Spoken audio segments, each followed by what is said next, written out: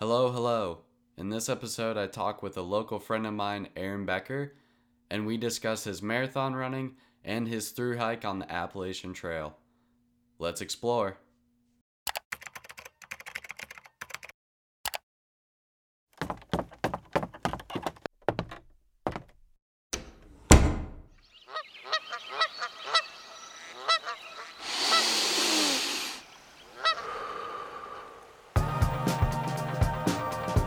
Welcome to Outdoor Insights.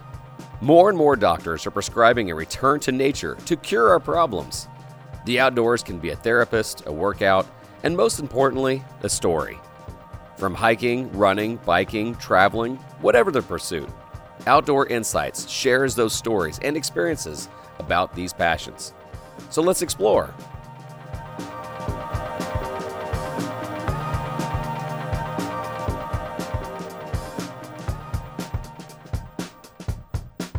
Game on. Welcome back to episode 1 of Outdoor Insights. I'm here with Aaron Becker, or as I call him, Becker. Becker, how are you doing? Great. Awesome. How are you? No, I'm doing pretty good. Thank you for making this yerba mate tea. Always good. And you are an outdoor man of such. You're a marathon runner. Yep. Tell us about that. Well, I ran in high school, and then I just kind of like to move.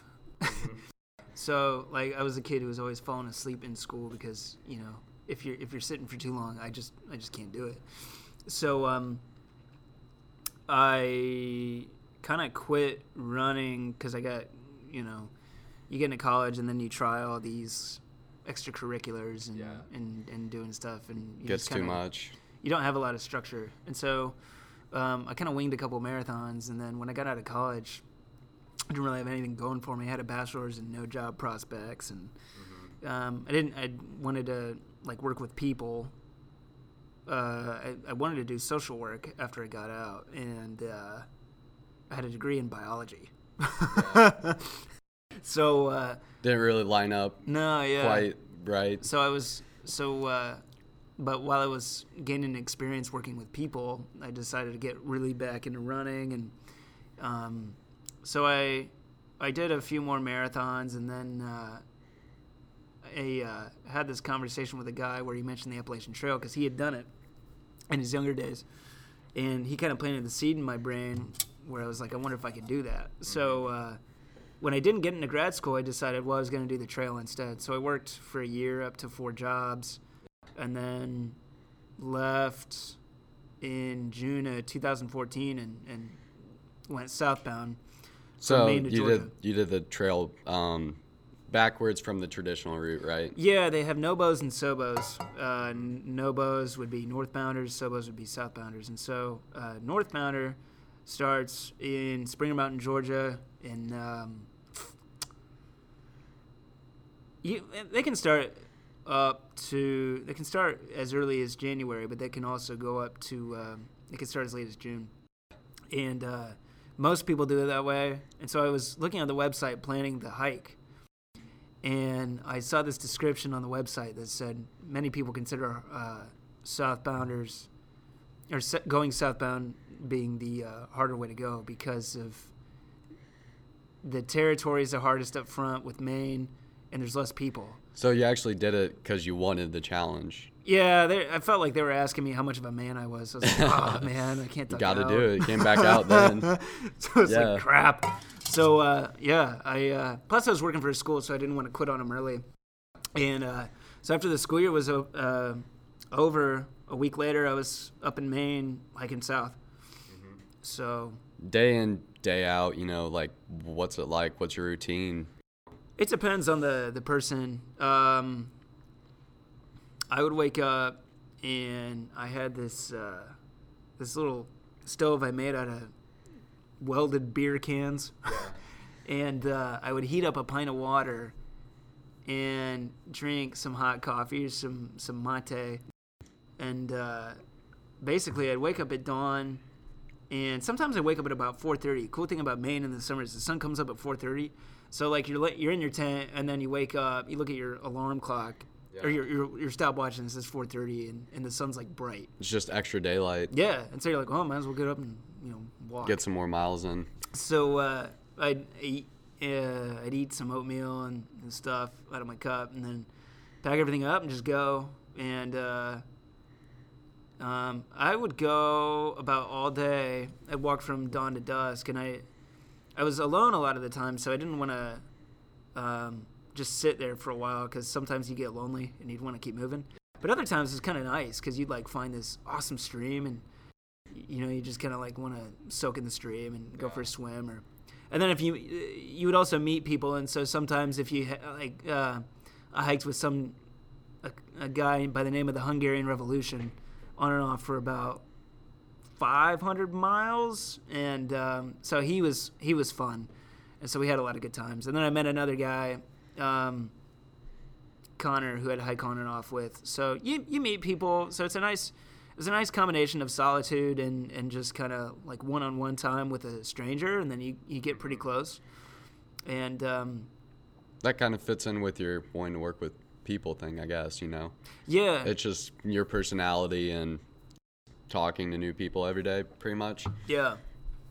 And after a while, like you'd kind of want to stick with one person because after a while you'd meet somebody who you'd have the same conversation over again. So they'd be like, what was your start date? How much does your pack weigh? And you're like, oh, God. Another one of these guys. So it's kind of nice when you had like a built relationship with another person and you could just pick up where you left off. And then you could go deeper, You could like learn about their history. And a lot of it was, you didn't know if you're going to see each other again. So you didn't really waste time with the small talk. Like it was... You basically just got to know somebody like dove right into it. Yeah. Right into the deep stuff. Yeah, like why waste time? And so you're much more candid and honest there than you are here because I think this is the certainty that you're going to see him the next day. So I guess there's more restraint in conversation. I think that's honestly why people on the trail are almost more open. They're nicer. It's not that people outside of hiking aren't nice or anything like that, but they're always more open and willing to talk, I guess. Either that's because they've been solitude for a long time or they just, like you said, they don't have a lot of time. Mm-hmm. And part of it is the people that I would meet on the trail were some of the nicest people. And I experienced the same thing when I went down to South America 5 years ago now when I was 22. And, if you got to a town and you needed to get food, you could just hitchhike. And I remember a couple times. One time I got picked up by this guy in a truck in Great Barrington, Massachusetts. And he was a forester. And so he took me and the Hungarian Revolution in the back of his truck to the store. And then he got us a pizza while we were drinking real coffee instead of the instant stuff. And he's like, you guys want a bed and a shower tonight? Because I just called my wife, and she's cool with it. And so we're like, yeah. And then he's like, what kind of ice cream do you want? So he gave us a half pint of mint chocolate chip, and or not a half pint. He gave a half gallon. And then we went back, and we met his grandson, and he was showing all these pictures of Katahdin. We got our laundry done. We had beds, and I mean, it was a real deal.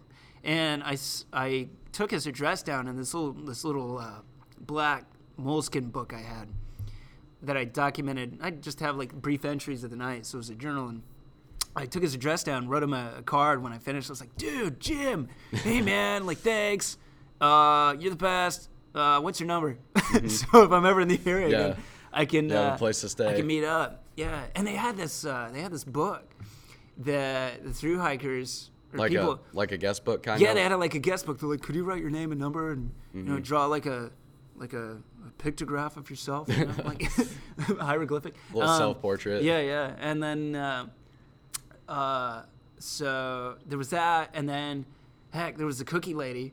So there was this old lady, and she would have like the frozen Chips Ahoy cookies, or she had Ooh. like bunches of well, they might have been homemade. Anyway, Were they the she kept- the chewy Chips Ahoy, or I don't they were remember. just Well, nice and well, they were all cold? hard because they'd sit in the freezer. Yeah. And so you'd show up, and this was in Massachusetts, and you'd tent in your yard, and then so you'd set up your tent, and then knock on the door and be like, "Is the cookie lady there?" And then either the uncle or like some nephews from Bloomington, Indiana, of all places, would be there over the summer, and they would hand out some cookies, and you could pay like $1 for some lemonade in a cooler. And so there was that, and then one time I hitchhiked into Bennington, Vermont, where I wanted really good peanut butter. And gas stations only have like Jif, and I was like, I want stuff without the crap. I'm sure the cravings you get are just so weird. Oh yeah, most of the time, what age group is gonna listen to this? Kids my age, adults. Most of the time I just wanted pancakes and beer. You know, like people are like, you like, do you have any deep thoughts? And I was like, most of the time I was thinking about food and beer, and real coffee. Nothing much. Yeah, I wanted real peanut butter. So I walked like a mile to this nice like grocery store, and I was like, hey, I want peanut butter. And they were like, so you're hiking the trail? And I said, yeah. And they're like, well, if you want, we'll give you a ride back to the trailhead. We close in like an hour. Can you wait an hour? I was like, yeah, sure. I'll eat some food and wait. Yeah.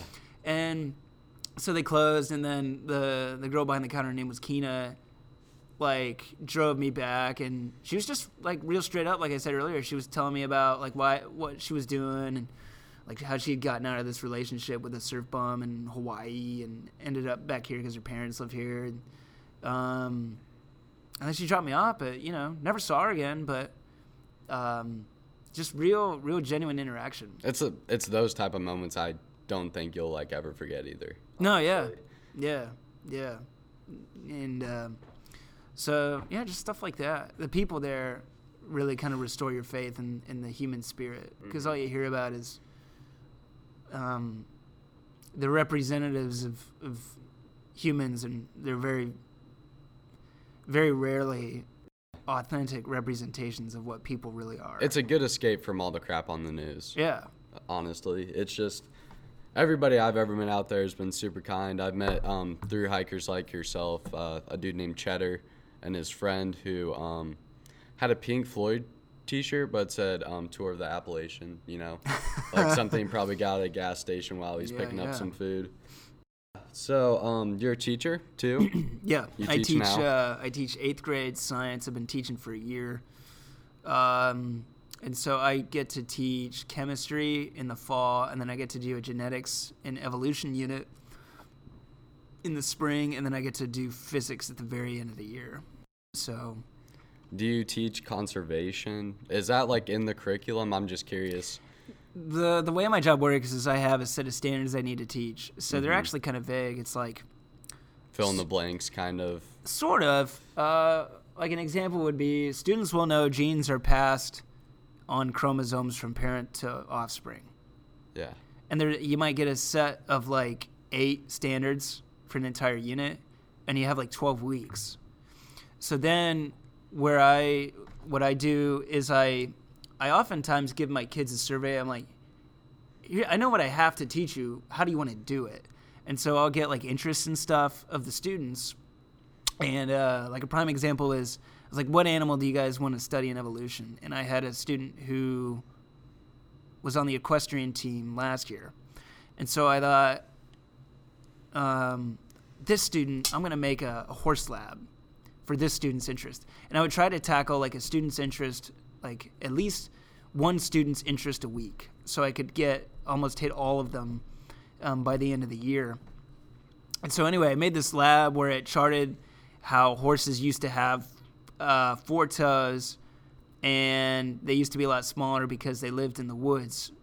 And now they're a lot bigger because they live on they have gradually evolved to become bigger because the landscape has changed. And then they also have hooves where their third toe, so out of the 4 toes, the third one, because they used it the most, well, a mutation caused the third toe to be a little bit fatter. And so over successive generations, that third toe got really, really big.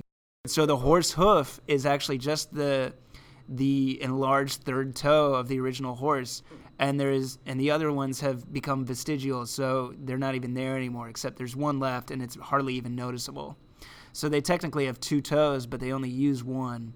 And it's using one over successive generations that has resulted in the horse hoof. I really like what you're doing, actually. That's very cool that you're individualizing it so each kid can connect with science in some way. Mm-hmm. That's very interesting. It gives it a personal touch because education pushes for tech. And the kids get tech in their lifestyles. That's the default. A lot of kids get a screen shoved in their hands by the age of 2.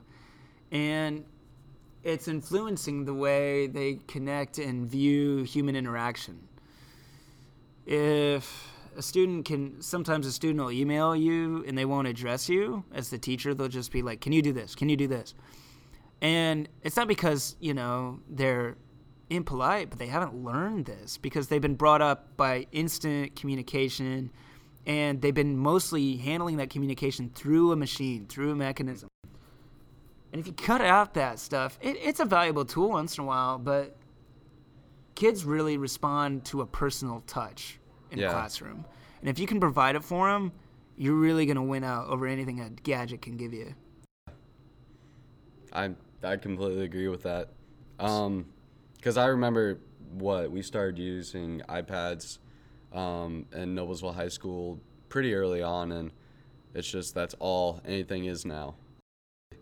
But that's another thing why I like the outdoors, just because it's a disconnect from all of that. You're not connected to anybody but the moment and the people around you. And I think in life, especially nowadays, we miss out on a lot of those moments that are because of that disconnection. So I think that's very cool what you're doing.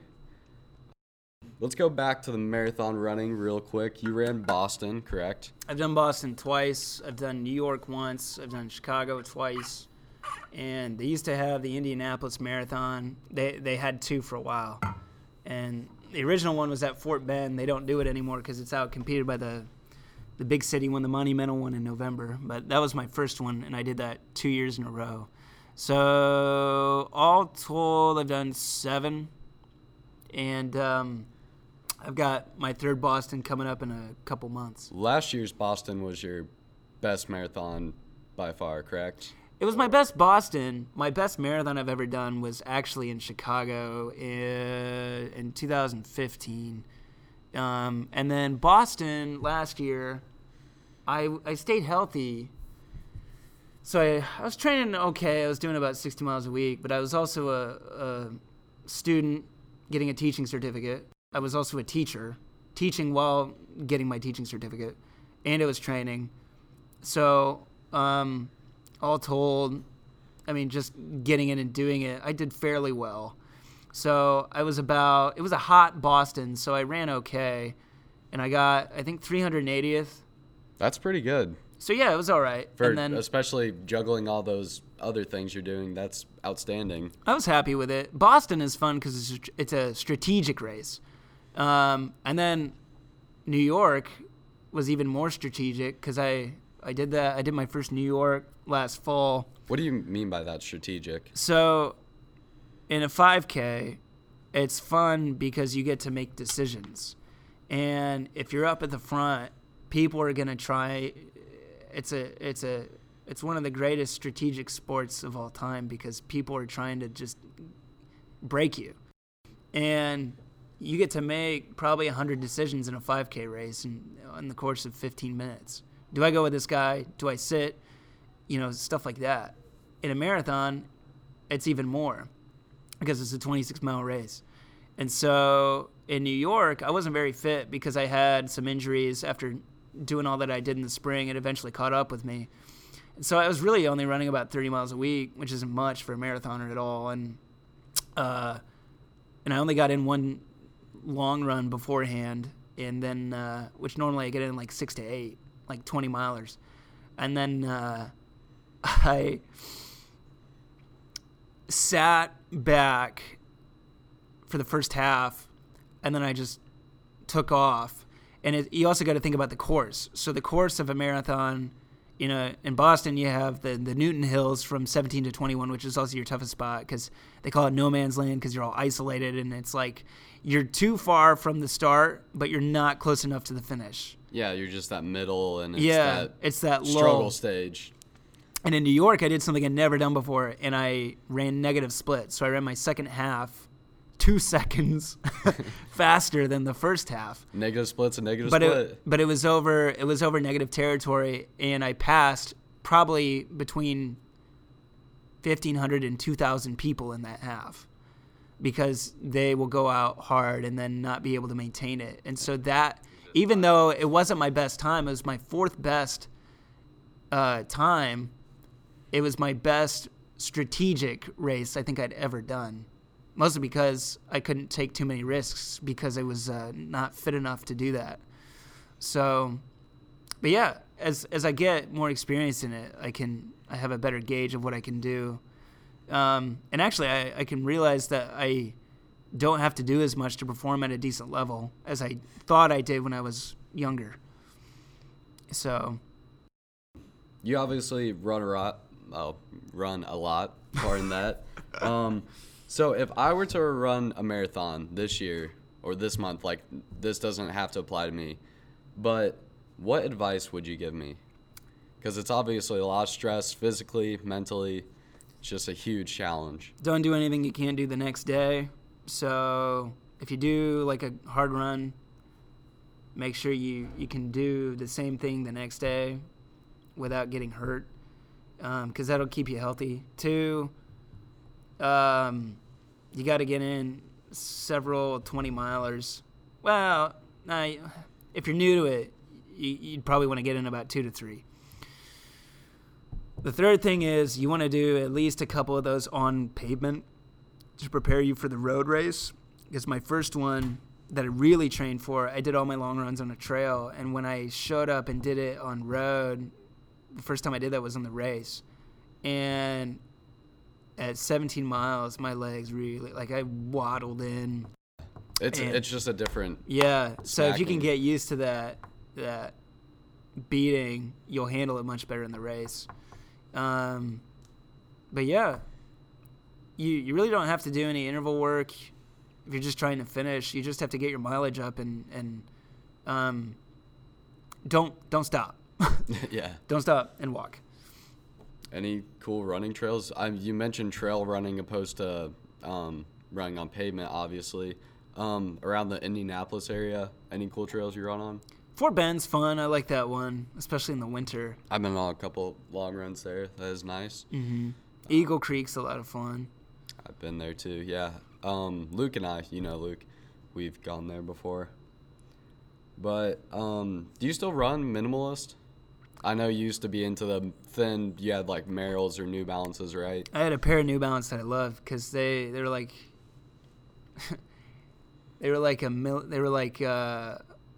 probably like 9 millimeters thick.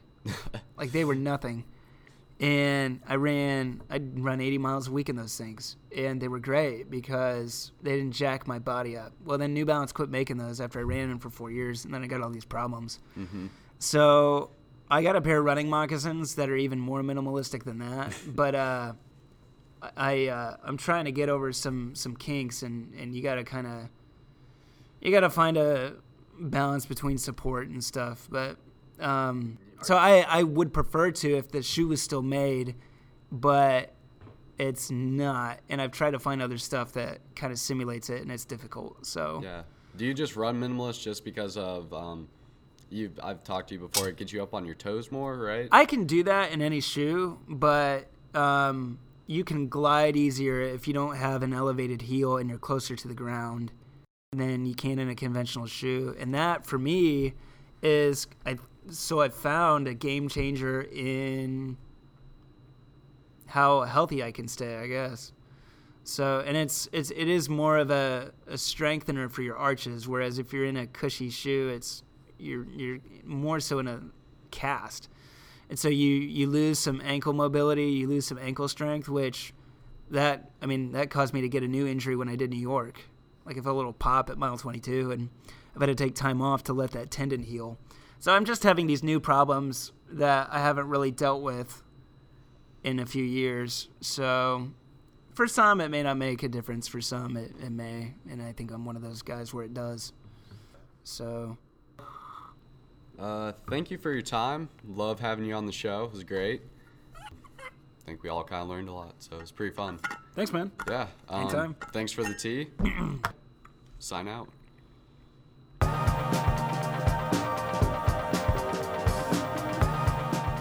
If you have a suggestion or even a recommendation on who we should have on the show, please make sure you comment below. Also, make sure you subscribe and tell your friends about our show. Now get out there and explore.